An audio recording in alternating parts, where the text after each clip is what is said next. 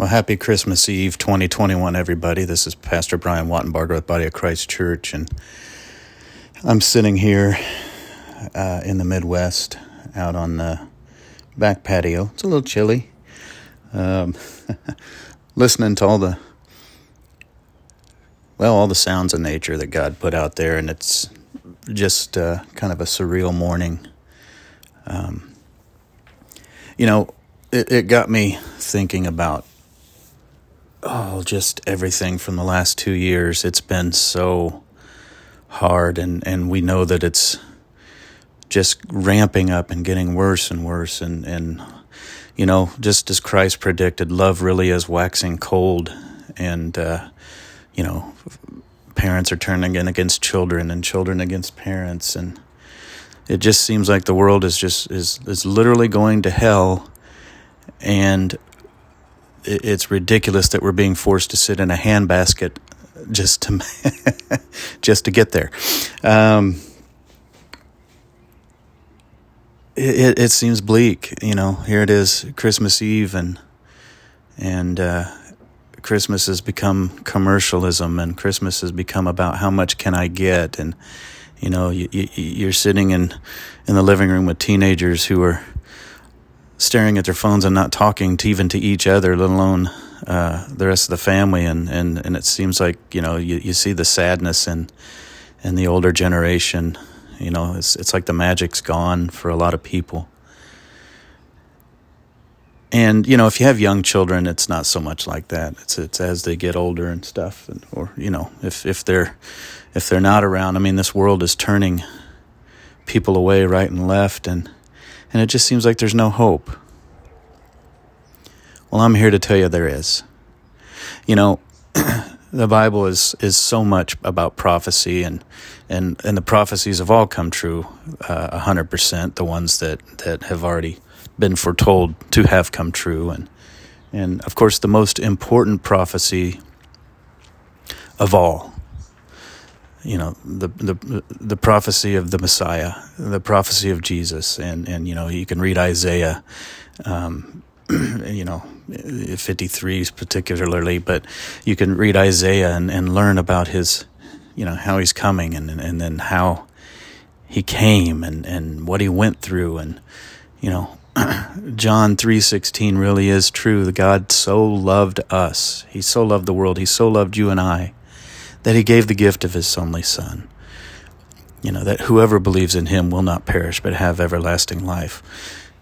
And it seems like, we focus a lot on love, and we focus a lot on, but we also focus a lot on the misery of the world, and it's helpful to balance that out. We know the things we have to do, and we know that there's a lot of baby Christians out there, but we also know that there's a lot of false Christians out there, and we don't want to war with them. We want them in the fold. We want everybody to go to heaven with us, and we want so many people to find the truth, not just the things that play to our itchy ears.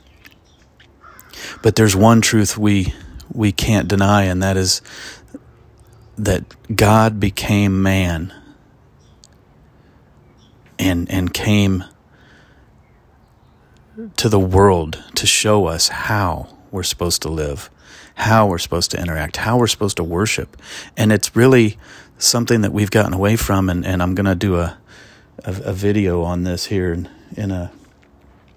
today or tomorrow, but on just worship, what we're supposed to do for worship and how we've gotten away from that. And, we'll look at the throne room of God for that. But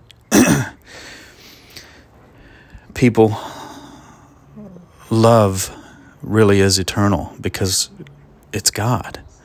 And there's no getting around his love for us, even though we repeatedly throw it in his face. But he still loves us. He still gives us an out. He has infinite patience with us. And, I don't want to compare God to a dog by any means. But a dog is a perfect example of devotional worshipful love, like the love we should have for Christ, the love we should have for God.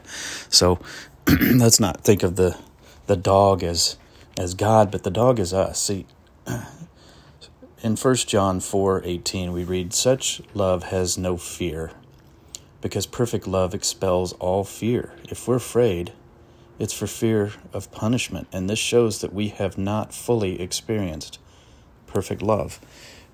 We have so much to fear in the world today, but love can conquer that. I came home after going and run a few errands the other day, and I have most of you know me. I have two Goldens, an English Golden, a white one, and a yellow Golden. And the yellow Golden is Daddy's girl. And I left. I was probably gone 45 minutes or whatever, but I came back, and there was a party being thrown. My dog had arranged party hats. Everybody had, those buzzer things. This dog was just beside herself that I was back. For all she knew, I'd left and would never come back. I mean, that is love. That somebody could be that happy that you've come back even after an hour. And that's the way we're supposed to be with God. That's the way we're supposed to be with Jesus, I was gone an hour, but I may as well have been gone for days. Now, ask yourself, if you didn't have a pet and you decided to make a robot dog, and you had this robot dog, and then you programmed that dog to react that way every time you came home, would that be love? No, because the dog would have no choice. The dog could do nothing else. You see, Rayleigh feels that way for me, so that's the way she acts. She wants to act that way, and that's the way I act towards Jesus, because I love him. I want I want my relationship with him. I can't wait to be with him, and that's the way we're supposed to be with God, and that's what God wants. He doesn't want automatons. He could have very easily snapped his fingers and made sin go away right away, and made sure that we. He could have said, well, this one didn't work out the way I wanted. He could have erased the drawing board and started over. No, he loved us so much that he knew how we would act, knew what we would do, knew that we would rebel against him and hurt him and divorce him. And he loved us anyway. And he provided a means for salvation. It's all about choices, folks. This Christmas, remember, it's all about choices. We can choose to be in the world. We can choose to love the cars and the houses and the gifts that we give to each other, the phones and the computers and all that stuff. Or we can remember that none of this is ours, that God could take it away in an instant, because we're supposed to use blessings to honor him. All glory is supposed to go to God. People are supposed to see us as Christians, our works, and glorify our Father in heaven, not us. We don't do things for attention. We don't do things for gifts. We don't do things to move forward in success and prosperity. We do things to build up our rewards in heaven, to build up our relationship with God. And that's what Christmas is supposed to be about, that kind of love, that worship of Christ who came so that we could all live forever, so that we would not be subject to our sins any further, so that we could be forgiven. That's what Christmas is about. It's love. It's Christ. It's the love that God showed us. It's not about loving somebody enough to give them the gift that they've always wanted. God is the gift that they've always wanted. Folks, the world seems bleak. And that's because there's just not enough of this love going around anymore. But we can change that. And we should change that. It's our duty to change that. It's our job to change that. So I implore you this Christmas, take time out with your family. Do it first thing, before you open the first gift. And give up some worship to God for the gift of his Son that provided this means for you. And make sure that God is in the day. Make sure that Christ is in the day. And teach your kids the utter unimportance of all those things under that tree. Or the tree itself. I hope this finds you well. I hope this finds you with a very, very Merry Christmas.